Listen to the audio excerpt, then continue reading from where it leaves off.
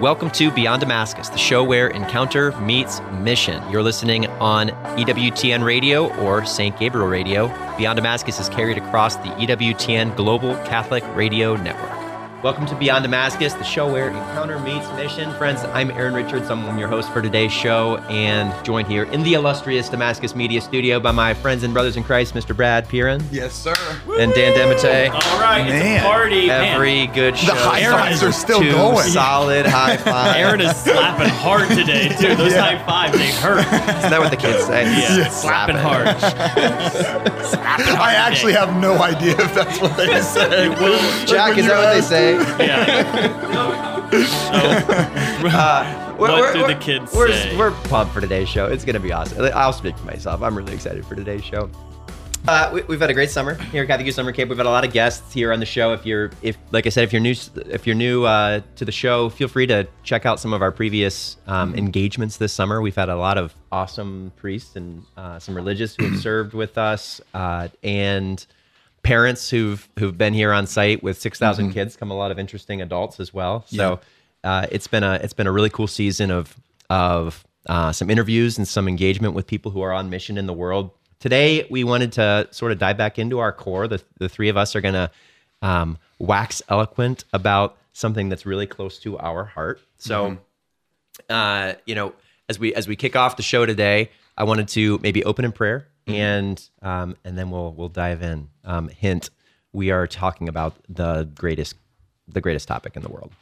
Ooh. Teaser. Arguably. All right, can I call dibs on prayer? Do it. In the name of the Father, the Son, and the Holy Spirit. Amen. Amen. Lord, we love you, and we adore you, and we thank you. And we are so grateful that you have chosen to feed us with the bread of life, that you have chosen not to give us a cheap version of yourself, but that you have given us the fullness of who you are so that we could experience the fullness of your life as your sons and your daughters. We pray, Lord, that you would enlighten our minds and our hearts to grow to love you more during this episode. I pray, Holy Spirit, that you would convict minds, you would convict hearts, that you would stir in bodies and in spirits just to be enlivened more boldly for the sake of the gospel during this episode, that the fullness of truth would invade our minds and our hearts, and that we would fall deeper in love with Jesus. And we pray this in Jesus' name. Amen. In the name of the Father, and the Son, and the Holy Spirit. Amen. So, I am often asked,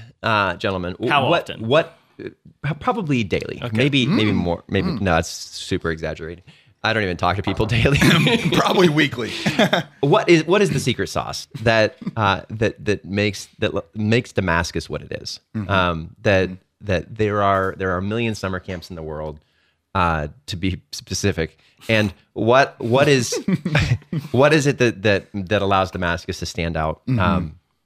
And I usually rub my chin and think like a philosopher and try to come up with something witty. But ultimately, we've been saying for years, the answer is so very simple, stupidly simple. The answer of what makes Damascus unique is the answer that Jesus established.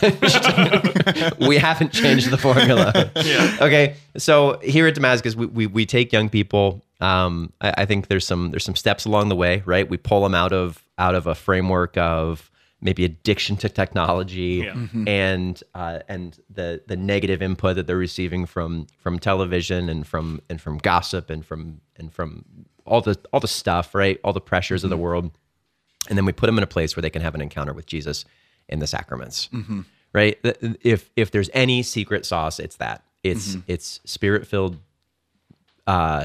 people in a sacramental environment.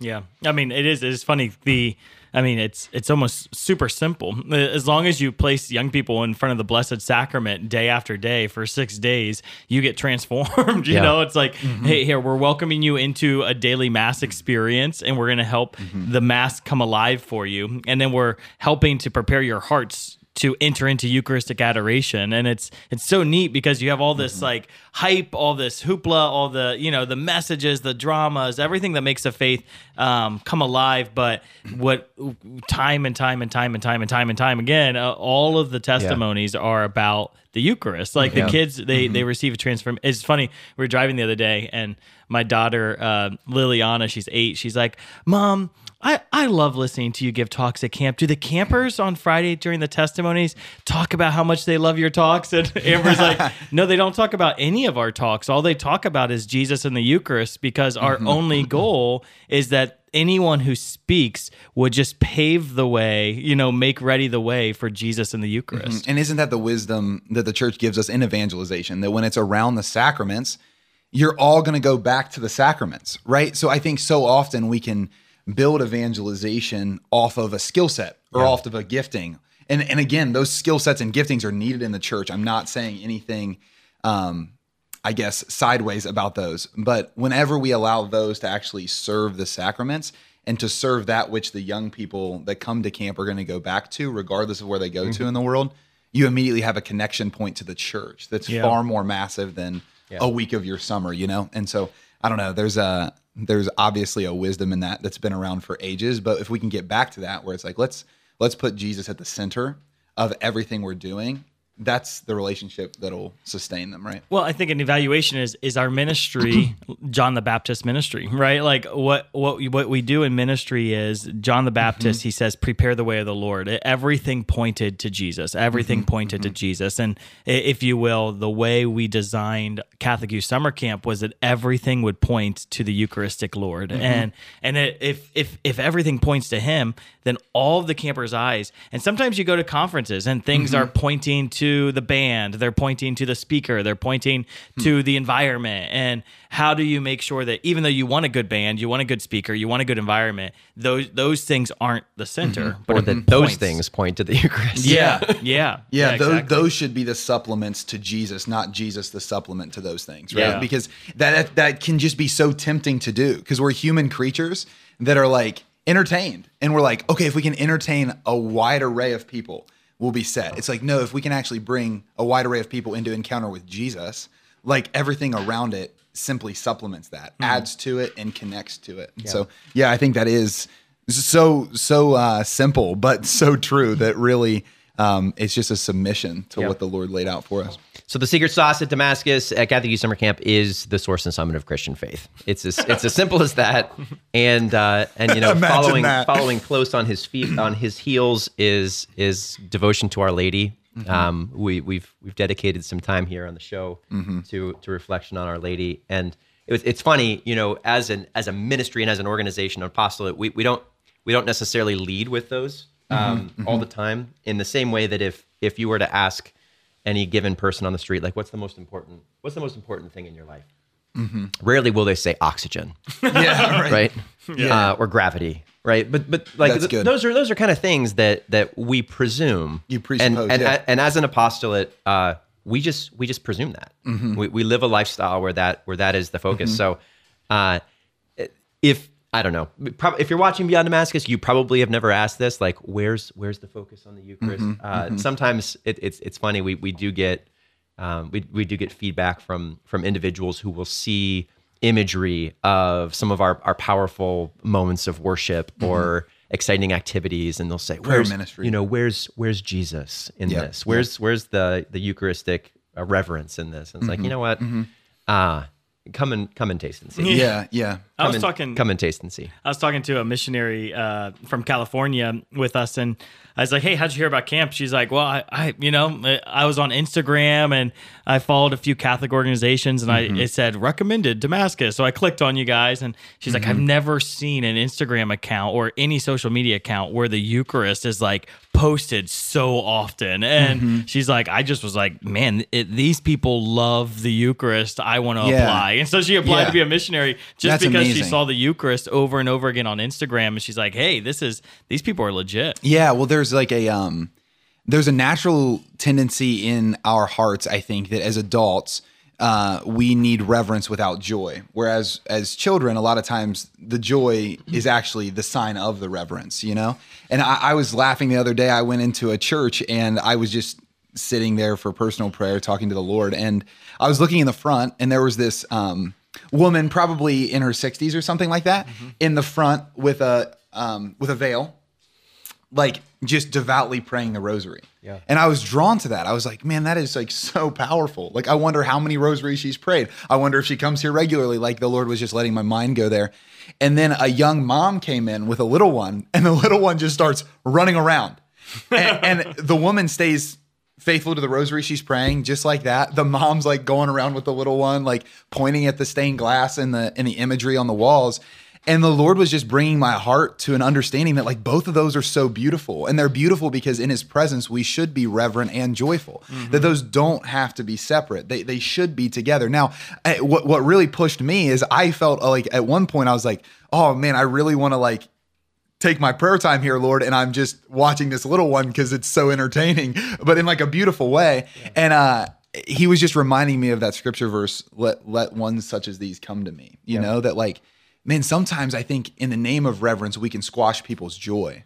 And I want to just watch for that because, again, to your point, Dan, like whenever we're seeing something online with the Eucharist, if I just saw a bunch of somber people around it, and I want to differentiate somber from reverent, but if I perceived it just to be a bunch of somber people around something, I would think to myself, I wonder if they love what they're unto, right? Like, but you can kind of tell a difference between a somberness that feels like it has to happen versus a reverence that's chosen. Yeah. And the same thing with joy. When joy comes in, it doesn't devolve from reverence; it stays there. But anyway, I'm wrestling with the way you said that earlier. I think it's awesome that I forgot how you phrased it, but that joy is for a young person, joy is actually the mark of reverence. And I'm thinking about my kids, right? That how do you describe reverence?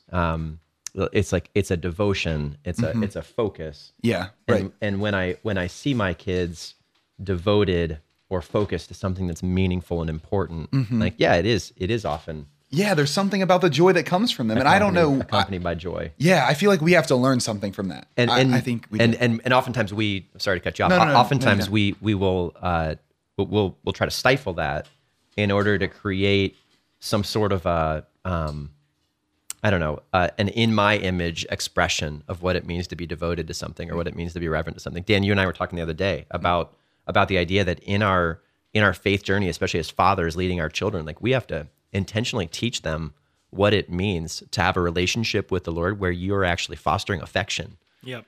Right? Where you're intentionally like loving God.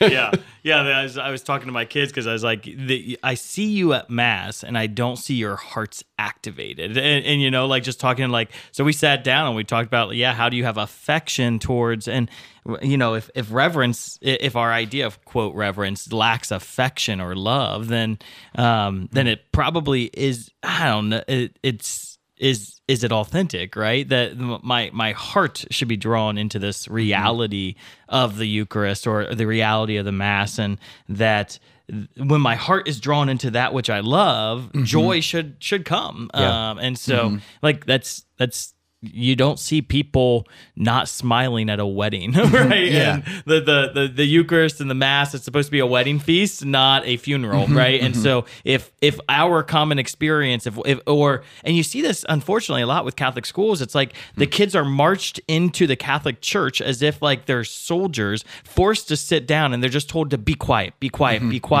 as opposed to like enter into prayer, like love the Lord. Like the reverence is not simply be quiet. Reverence is I've encountered the power of the Almighty God, and out of fear and wonder and awe, I fall to my knees and I adore. Yeah. And so how do we form young people to have authentic reverence that's drawn into the mystery, as opposed to the behavior of what we call reverence, which is sit down, shut up, and behave. Can you two speak a little bit more to this? So as fathers, that you have a perspective on this that I don't yet have, but I love what you're saying about affection. I feel like in the faith, it's probably fair to say that reverence for the sake of reverence is good, but reverence in affection is great.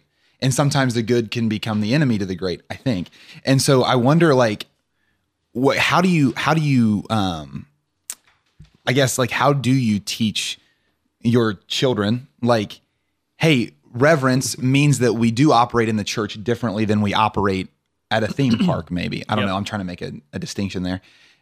But it doesn't mean that you have to get rid of all of the excitement that you would have at a theme park. It just like, I guess there seems to be nuance there. And I wonder like how you teach that, or maybe you just let it go. And then, I was thinking as Dan was speaking that we could probably dedicate a whole show to this, maybe many shows.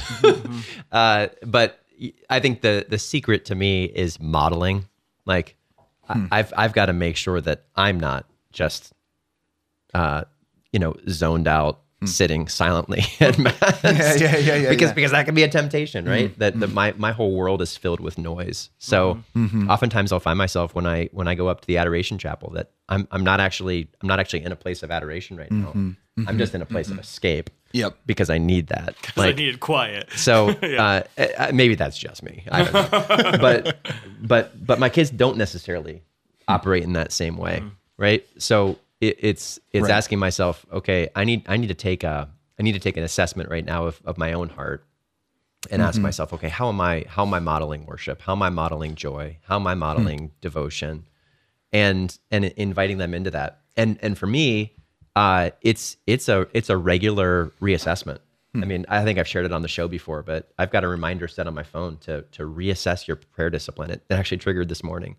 Every 2 weeks, I look at my prayer and I ask, is what I'm doing working? And when I ask that question regarding how I lead my kids as well, what it results in is pretty frequent shift of how we lead our prayer time. Yeah. Can you define working? So you said like, is it working? I don't know. Is it bearing fruit in my life? Sure. Right. So, and I would assess that is it bearing fruit in my ministry? Is it bearing fruit in my family? That's good. Is it bringing peace? Right. So many. Once again, I'll reveal my own weakness here. I'm sure it's a human trait, but oftentimes when I build a routine, I'll tend toward the simplest way of accomplishing that thing. Right. So I'll have a deep conviction that I want to start engaging in the liturgy of the hours in my prayer. And over the course of 2 or 3 weeks, I will subconsciously develop the most efficient means by which I can pray the liturgy of the hours. At first I was chanting in my mind, and then I started just reading through it, and then now reading through it quickly. Pumped it out. And now it's the app, and now the app's on 2x speed, right? So there comes a point where like I just need to ask myself, okay, this thing that was a deep movement of my heart, have I now neutralized it to the point where it's no longer even, and certainly prayer is always effective, of course, right? So I don't mean to say that if you're praying the liturgy as a discipline like that's a bad deal. It's certainly not. Yeah, but we're human beings. Yeah, I love that. I think to answer the question on kind of how do you foster affection with kids, it's really hard to have a relationship with Jesus because he's invisible, and so like the Eucharist is such a benefit and a gift to us because he does come in a incarnational reality so I can have a relationship with him. But it's very easy to be affectionate with a kid, to be affectionate with their mother or their father because I can physically give them a hug and I can physically experience their hug, and we are body and soul. And so because we're body and soul, those are so integrated. The way I experience relationality is both physical and emotional and spiritual. And so trying to help remind them of, okay, like it's all about relationality. And in relationship, I have to do something to show affection, right? Yeah. Affection is a turning of the heart and a physical response. And so, Giovanni, if your arms are crossed like this,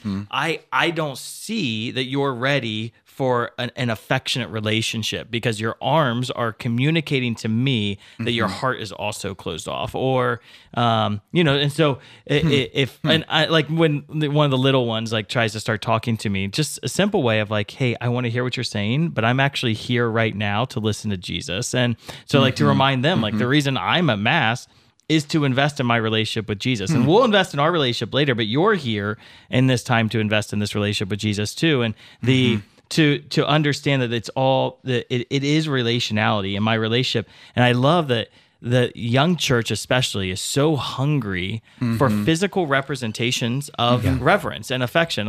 We have a few guests, dads that are here this week, and they were just like, They went to Mass yesterday, and they're like, I can't believe how many kids were receiving on their knees, like receiving the Eucharist on their knees. And they're like, do you tell them to do that? And it's like, no, we just but we give freedom and permission. And when you see some people, the missionaries receive on their knees, the campers are like, oh, wow. Yeah. I get to do this. Like, that's a possibility. It's as for if me. they want to.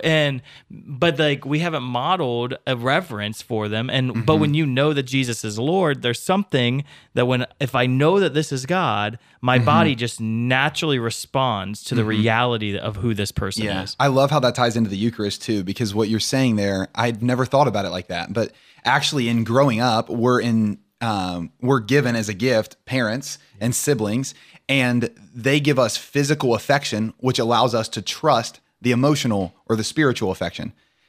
In the spiritual life, it's actually then that emotional and spiritual affection that lets me trust the physical affection of the Eucharist. Do you see how that kind of goes? So like, I like, that's why it's so important to be a mother and a father who's present, who plays with their kids, who prays with their kids, who loves their kids. Like, because like the parents are giving that physical affection that then allows the young person to know, oh wait, like they emotionally love me, right? Like spiritually, they're taking care of me. Like it allows me to trust that side.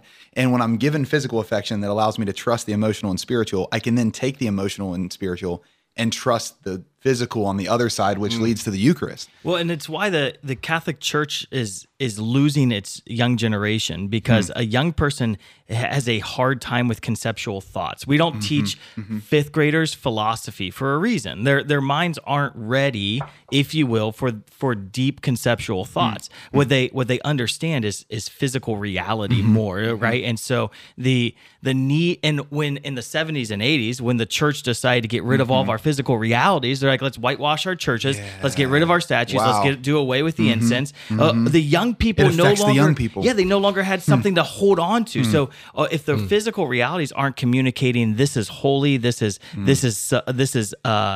divine, this is a mystery, then they're like, well, this is boring. But like, and it's not that they don't love Jesus or don't care; it's that they don't understand, because the way they go to understanding is through the physical realities. That's and amazing. so the Eucharist is so important in a middle school and high school ministry, because a middle schooler in their adolescent formation needs something tangible to see. Same reason we invite religious orders that wear habits to camp, right? Because the young person, it would be nice to have a bunch of 45-year-old women on camp that are holy, right? But it's even better to have 45-year-old women on camp who are wearing a habit, because the young person can see this 45-year-old woman and automatically see something divine, like, whoa, you chose a path.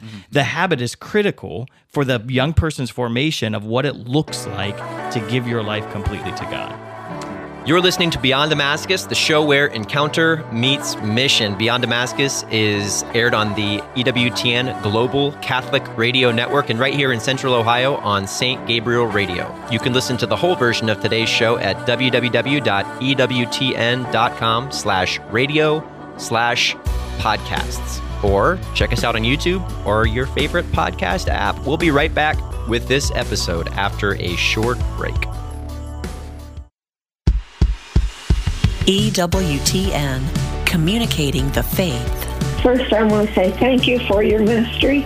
It keeps me going every day. You're helping a lot of people, yes. And God bless y'all. Keep up the righteous work.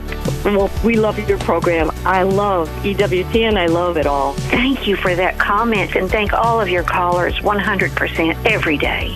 Oh, thank you so much, and thank you for all that you do. I listen to you guys all the time, and I love EWTN. The most original and exclusive Catholic content is on EWTN Radio. I don't like looking back. I prefer to look forward and keep moving forward. There's plenty to cover. I do a lot of research and try to dig out the bits and pieces of a life or of an agenda that people don't want to talk about. The World Over with Raymond Arroyo. Tonight, 10 Eastern on EWTN Radio. Welcome back to Beyond Damascus, the show where encounter meets mission. Beyond Damascus is aired on the EWTN Global Catholic Radio Network and right here in Central Ohio on St. Gabriel Catholic Radio. Our theme this year, we always try to adopt a Latin theme, is Fons et Culmen, which which is source and summit, right? The Catechism speaks in paragraph 1324 to 27. You just have that memorized? I do have some notes. Aaron just like spits out catechism references all the time. That the Eucharist is the source and summit of Christian faith, right? The source and summit of Christian life, and that's a worthy reflection for us, right? So our entire week kind of focuses around that, and our thought in preparation for the show was that today we might invite you, our listeners, on a journey of engaging with us and walking through some of the testimony and some of the experience that we've seen over the years, and even just this year at Catholic Youth Summer Camp as we dive in. So as we speak about the source and summit of Christian life, those words are so rich. Yeah. And Brad, I know you're a big word guy. Big word guy. Yeah. Even when you talk about the fons, right? The like a natural spring or a fountain. We see in the Old Testament there's imagery of the Lord providing life from a rock, right? That it's when the Lord brings us into this place of realizing that, hey, from this simplest thing, I'm going to give you the most profound thing. That's right. Yeah, the source piece is important, right? Because actually, as you were saying that, the first thing that came to mind is that we have a world divided right now. And when the world is arguing, you'll often see the other side tell the other side to check your sources. You know, like, where are you getting that from? Like, that sounds really good. Are you playing some kind of trick on me, right? Like, are you just using good rhetoric, or are you providing a fallacy that's confusing me? Whatever, I'm not going to get into. Whoever has the right source has the right answer. That's exactly right. If you can actually go to the source and say, this is actually where that comes from.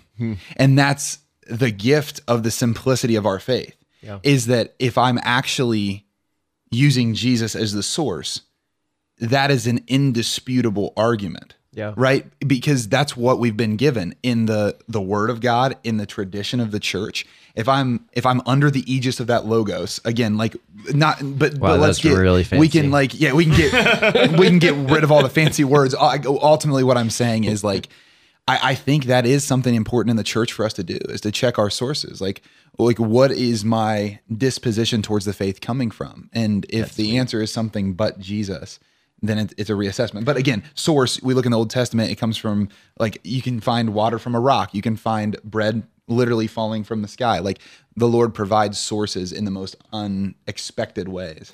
Well, I think even checking our ministries, where in our parishes, what's the source of our parish life? And if it's important to have lots of parish ministries to engage people, but if the source of all parish activity isn't coming out of devotion to the Eucharist, you're now off, right? And so it has to, like, the parish was designed to be the house of God around that encamps around the Blessed Sacrament. And so there's something valuable about when COVID happened, all of the ministries had to stop except for the Mass, right? And sadly, sometimes the churches were closed. But this idea that nothing else matters if we're not aligned with the right source. Important to say too, devotion to Jesus and devotion to the Eucharist are undifferentiated, right? Like that's awesome. It's just important because we, as Catholics, we need that, right? Yeah. Just sometimes that reminder that, like, hey, I love Jesus, which means I love the Eucharist, or I love the Eucharist, which means I love Jesus. One of the challenges that I offered to our campers that I would offer to our listeners as well is certainly not a theological necessity, but oftentimes in our language even, we talk about Jesus in the Blessed Sacrament or Jesus in the Eucharist, which sort of implies a hierarchy of presence, right? And I challenged, I guess it was only just 1 week, the passion struck me, but when you say in, question your assumptions. So instead of saying Jesus in the Eucharist, just say Jesus the Eucharist. Jesus the Blessed Sacrament. Jesus, the Eucharist. Well, our grotto right out this window is Mary, Mother of the Eucharist, and it's like she's holding Jesus, and it's just so Mary, Mother of Jesus. And so, since you're Mary, Mother of Jesus, you're Mary, Mother of the Eucharist, not Mary, Mother of Jesus in the Eucharist. Well, that's how they got the Theotokos too, right? Like Mary's the mother of Jesus. Jesus is God. She's the mother of God, right? Like it's the same type of. So source is good. That was a sweet reflection, actually, Brad. I didn't go there at all with my teaching this summer, but I think it's even cultural as well, right? That so many of our I challenge the kids, we're speaking to a millennial population here on the show as well, that, many of us grew up in the Harry Potter generation. If your parents allowed you to read and watch those movies, probably get some hate mail for that. I can't wait. The idea of name a young adult novel or story or Disney Channel made for Disney television series, right? That it's about discovering the fact that I'm greater than I thought I was, right? That I discovered on my 11th birthday that I'm a wizard. Fancy that. I've always wondered why the Thunderbolt scar was on my forehead. Or it's so funny. My kids love watching these Disney Channel movies, and probably good 80% of them are like, the kid wakes up one day and realizes that she's a princess. I never knew I was royalty, right? Or that I've got a superpower, or some combination of the two. So it's about discovering that I'm something more than what I thought, and we discover that in light of understanding where we come from. If you discover your source, you discover your destiny, and as the church offers us the Eucharist, Jesus as our source, that reveals to us our destiny. Yeah, that if I can embrace that reality, I can actually step into a lifestyle where I'm capable of living in a way that's more magnificent, that's more grand than what I ever thought was possible. Yeah. That's awesome. Yeah. I was thinking about why this came to mind. I don't know. Maybe it's because I saw that August 1st is National Hike a Mountain Day or something like that. There. Or climb a mountain. Do you hike or climb a and mountain? Can you do both? Yeah, and your birthday. Yeah. It's a great birthday. Yeah. So anyway, what I'm saying in that is, what was drawn to my mind as you were saying that, Aaron, is when I stand at the base of Mount Everest, two things happen if I'm going to try to climb to the summit: wonder and awe. Yeah. Right. Like that's what happens. And fear, like a holy fear. Like I would say holy in holistic terms, not like set apart, but like, yeah, I'm like, well, this is intimidating because it's way bigger than me. Yeah. But it's also super exciting. It's so adventurous. I have no idea what lies ahead. It's actually taking our place at the source, that we recognize the beauty of the summit. Right. Yeah. Like, and I think in the Christian life, same way, like what you're saying, it's like, yeah. Like, of course, when I understand the source, like where I'm coming from, I know where I'm going to. And when we embrace Jesus as the source of our life, the Eucharist as the source of our life, then we're invited into a place where we can see the summit of Christian faith, right? And once again, just this practical analogy that as you climb toward the summit, what begins to fade away is distraction. So. If you've ever done any hiking, and I know both of you guys have, that when you're at the base of a mountain, there are limitless millions of paths that you could take around a mountain, right? But as you get closer toward the top, your paths become more limited, right? I did some research for my session this summer on Mount Everest. Yeah. That at the base of Mount Everest, which is massive. The circumference of the base of Mount Everest is hundreds and hundreds of miles if you tried to drive around it. Wow. But as you get closer to the peak of Mount Everest, there comes a point after which there is only one way up. So, like, you could choose another path, but you will die. Right? There's only one legitimate path toward the peak of Mount Everest. So, at a certain point, as I approach the summit, the distractions in my life fall away. Yeah, there's a single way.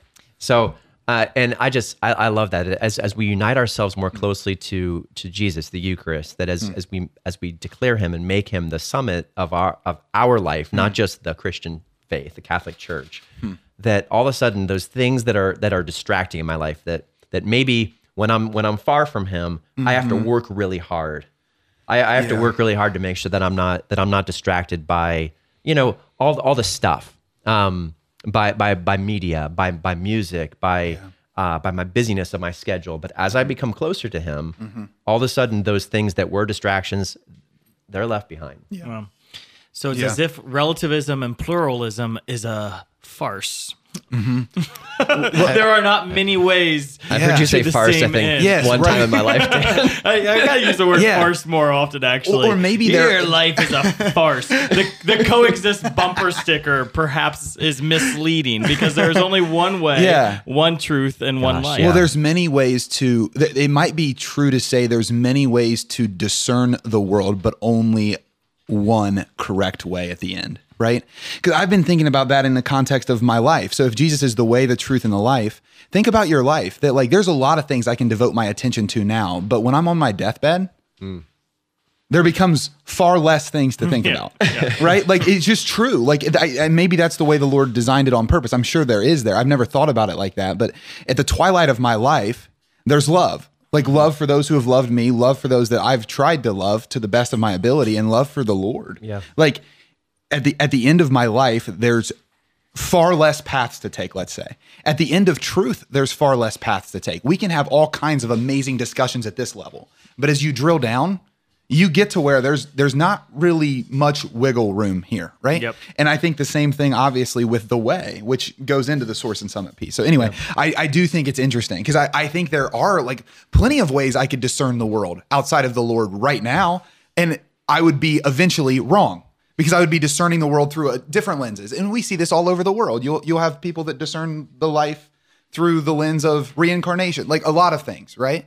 But then at the very end, there's one. And even I'm sure on Mount Everest, if you take a wacky route right off the bat, you set yourself up for significant failure. You don't make it very far. Exactly. So again, I'm not even, it's not permission to, but I guess what I'm trying to say is the Lord, if we stay to him, brings us eventually to the one, right? Yep. Like that I could be in a misunderstanding of some aspect of the faith, but still believe all the other things. And if I just keep ascending and stay in the tradition and stay in this, in the word of God. Well, that's why the Eucharist is the us. source of unity in the church, right? Because if I am climbing to the summit and there's only truly one way, then the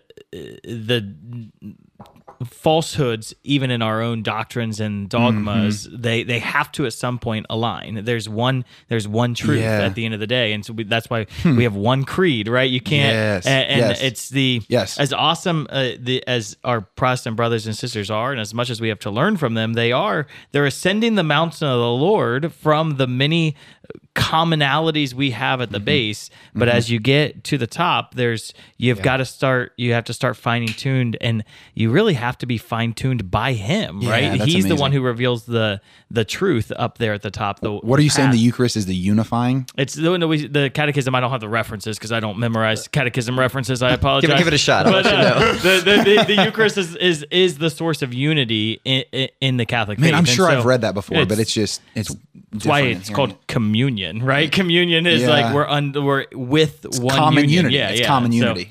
So it is the source of unity, and so wherever it's interesting because wherever you have disunity in the faith, you also don't have a devotion to the Eucharist. You don't see a church that and a priest who's like preaching heresy also fostering Eucharistic devotion. Why? Because you can't have Eucharistic devotion and disunity at the same time. When there's Eucharistic devotion, there's unity. Actually, I question that because there is we need to see ourselves in.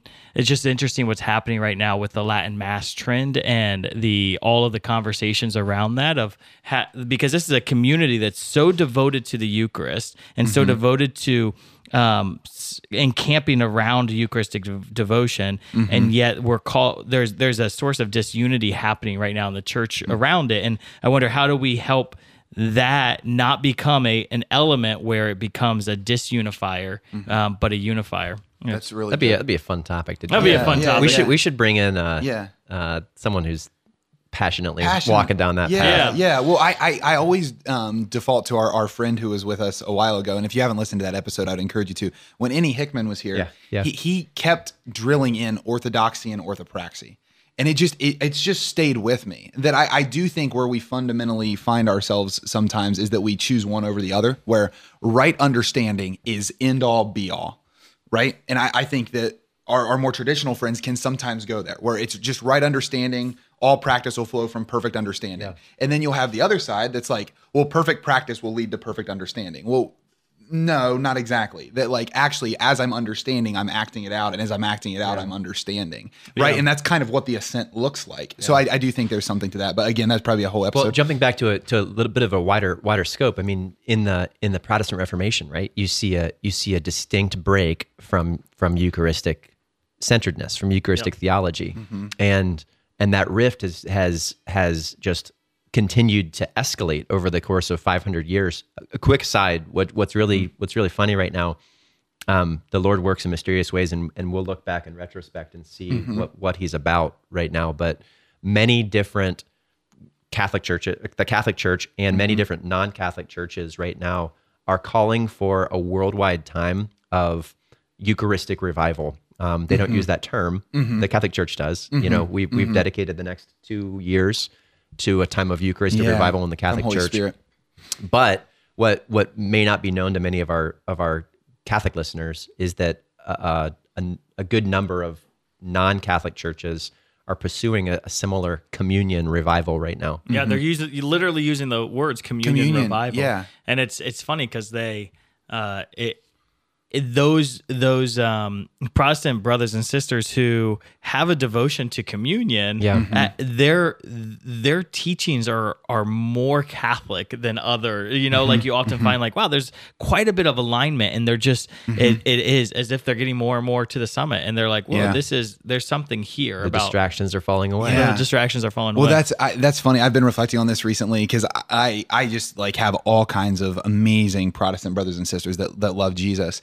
And what I've been recognizing more and more is that the Protestant Reformation, I think there's probably a variety of things that great theologians could tell you are wrong about it. But for me, it's that we started putting sola where there should have been prima, because there's only one sola. So sola being like single, right? Like only.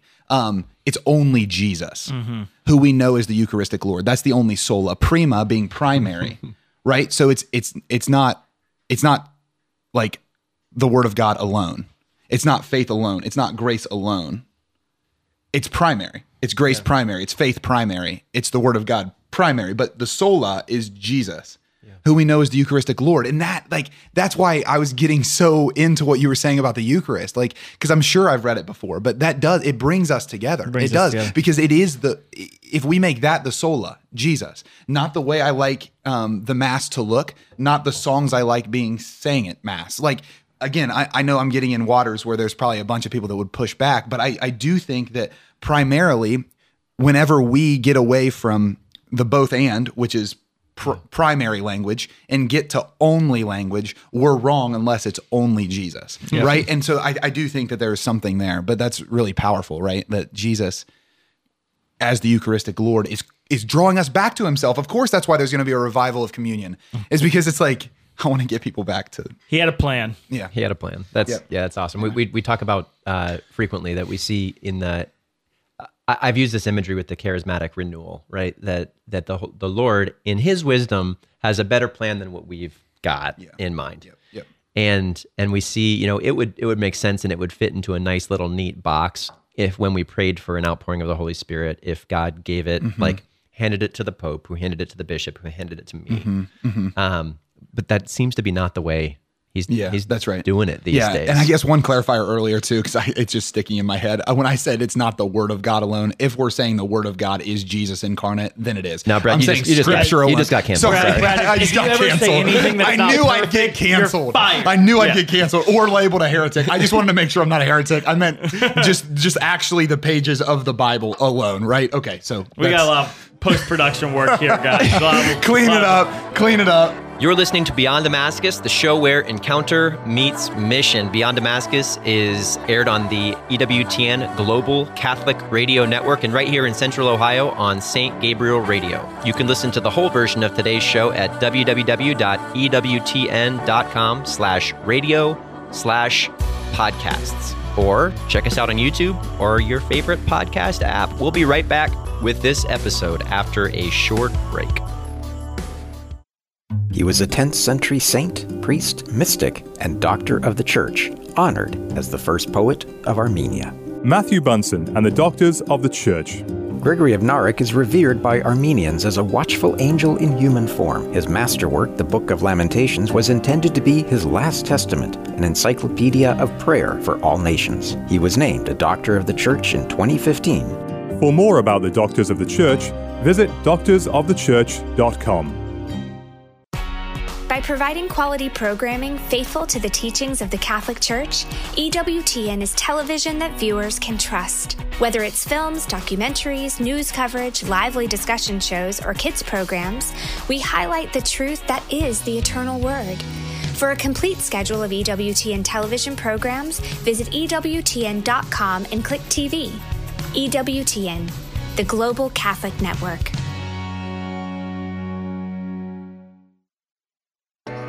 Welcome back to Beyond Damascus, the show where encounter meets mission. Beyond Damascus is aired on the EWTN Global Catholic Radio Network and right here in Central Ohio on St. Gabriel Catholic Radio. So, one of the statements that I make that I made in the teaching at our opening day of summer camp this year was that we could spend our entire life, many lifetimes, looking at the theology of the Eucharist, right? There have been more books written on the theology of the Eucharist than we could ever hope to read. And Thomas Aquinas wrote them all in his lifetime. Many of them. Most of them. How did he write so fast? He didn't. He didn't? It was miraculous. He would walk around the room I love and this story. scribe 5 books at one time to 5 different scribes. So he would walk, tell this one what to write, and this one what. If you compile all of I don't think I knew that. If you compile all of St. Thomas Aquinas' writings into together, it's impossible for one person to accomplish that many writings in one lifetime. So it was a supernatural gift of academia. Theology. Yeah, it's insane. Thomas Aquinas is the best. He's such a monster. Oh man. Another quick aside. One of the beautiful moments this year, Joseph Schleter and I sat down to seek the Lord and ask, is there a song, God, that you want to give to our community this summer to express our heart for this theme of the Source and Summit? And we opened up the Pange Lingua, which is St. Thomas's poetic song that he wrote for the original Corpus Christi celebration when Corpus Christi was introduced into the church, the Feast of the Body of Christ. Mm-hmm. And so we've put together this song that it's beautiful to see hundreds of middle school kids singing the words of St. Thomas's Pange Lingua, which is one of my favorite prayers of all time. And a contemporary melody where they're like, "This is the best ever." Yes, it is the best ever. My little 4-year-old sings the Pange Lingua when she goes to bed at night. It's like, it's amazing. Heaven on earth. Yeah, wow, what a gift. Body and blood. There's something like, and again, even that, like the things that we're even saying in this podcast, right? They've been said before. That's why the Source and Summit's so important. Is that it's just a constant returning to. Mm-hmm. It's a constant returning to what the church has long known.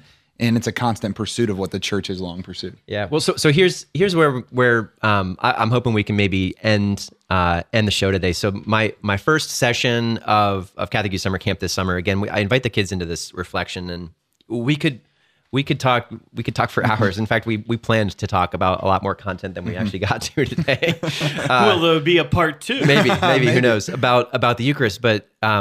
If we're gonna leave with one thing, it should be just like understanding that when Jesus presents this topic, he presents it in a way that it requires of us a choice. Right? A lot of times we talk on this show, and we've talked here at Damascus. Kind of one of the guiding principles of our ministry is this understanding that the church is in crisis right now. Right? That we talk about the fact that within 10 years of confirmation, 5 out of 6 kids will have left the practice of their Catholic faith. Like that's miserable. And those that do stay engaged, right? This was one of the most depressing statistics that I've found in recent years. But those who are regular church-going Catholics, like who sit in the pews every Sunday, who come back day in, day out, of those who are there in attendance, only 31% indicate that they actually believe that Jesus is present in the Eucharist. So 31% of the people who are sitting next to you at Mass actually believe what it is that the Source and Summit brings to our life. Mm-hmm. Certainly there's a billion different ways of interpreting those statistics, but sure. I think for me that's significant. Right, Yeah. Brad, you talked about the way, the truth, and the life, right? That we're walking through this life in such a way that like we are lost and we are lied to, and the enemy is seeking us out for our destruction. And there is only one path, and there is only one truth, and there is only one cure, right? And that path and that truth and that cure is Jesus, the Eucharist, the Blessed Sacrament. And even among Catholics, only 31% have actually received that. So I mean, gosh, I hope that our mission as an organization, as an apostolate, could be to bring people into that place. And I wanted to close with just a scriptural reflection. You know, where's the primo verse for Catholics as we want to hang our hat on? Of course, it's in John chapter 6, right? And when we reflect on John chapter 6, the bread of life discourse, like there's a lot of good stuff happening there. And as I was seeking the Lord's heart for teaching this summer, he led me first to John 15. John 15:1, which is where he speaks of I am the vine and you are the branches, right? And you remember the phrase that he uses, that the worker of the vineyard goes, and those branches that don't bear fruit, he throws into the fire, he burns, he cuts away. But those that do bear fruit, he prunes so that they might bear greater fruit. So here's the little scriptural invitation. When we look at John 6, we see one of the most profoundly fruitful chapters, I think, in all of the Gospels. You remember where John 6 starts. It's one of my favorite stories. It's the feeding of the 5,000, right? Where we see this beautiful, dramatic scene where Jesus is ministering to people who are, you know, many are his disciples who have followed him, who have healed in his name, who have preached and seen and cast out demons, right? Many, probably most, would just be individuals who got drawn up in the crowd and brought into the fun and the excitement. And as John 6 develops, we see 5,000 who are met and who are fed. And what happens is they're on fire and they stick around, and like this is a ministry that's bearing fruit. That night, Jesus goes and he decides to take his prayer walk on the lake of Capernaum, right? And once again, it's this like supernatural encounter where people are excited and are on fire. And once again, it's this place of fruitfulness. And then the following day, those people stay and they're ready. And I imagine the crowd's even beginning to swell further and further. But what happens in John 6 is Jesus takes the tree that's bearing fruit and he brings the pruning saw. Yeah. And I suggest to our campers, and I want to suggest to our listeners today, that the Eucharist, the source and summit of Christian life, is not just our promise, but it's the pruning saw. That the Lord will bring you through a place of Eucharistic encounter to an understanding that a life that bears fruit needs to be pruned through a relationship with the Eucharist so that it might bear more. You know, you guys, I know both of you guys have preached on this in the past, but you see in John 6, 3 times the crowd questions Jesus' teaching, and 3 times he doesn't explain it away, he doesn't make excuses, but he actually digs deeper to the point where in John 6:60, right, they say, this teaching is hard, who can accept it? And then many turn away and leave. And he turns to his apostles and he says, will you also leave? And at that point, it's potentially even just the 12. And they make this declaration of faith. They say, Jesus, to whom else should we go? You have the words of everlasting life. And I think personally that's a word of hope that I would offer to us here and to our listeners of the show. That you don't have to understand the Eucharist. You don't have to get it. You don't have to like it to invite Jesus, the Eucharist, the Blessed Sacrament, to be the source and summit of your life, the one who will prune what is good so that it might bear more fruit. That day, the apostles didn't say, yeah, God, what the heck? Why are these people walking away? We get it. You know, we understand this theology. No, they said, gosh, I don't get it, but I believe in you. So that'd be my prayer for us today. Let's close in prayer. Brad, you want You want to? Yeah, I can start it. Pray us out, man. Yeah. In the name of the Father and the Son and the Holy Spirit. Amen. Lord, thank you so much for the gift of yourself in the Eucharist. Jesus, thank you for all the ways that you've broken into our lives through the Eucharist, both the ways that we know now and the ways that we don't yet know. We pray, Lord, that as you continue to convict our hearts towards the Eucharist, that you would bring unity into your body, into the church. And Lord, we pray for anyone listening today who has felt distant from you, who has felt distant from the body of Christ, that through the words of this show today, that you would unite them back and bring them back. Friends, thanks for listening to Beyond Damascus, the show where encounter meets mission. You can listen to the whole version of today's show by searching for Beyond Damascus on YouTube or your favorite podcast app.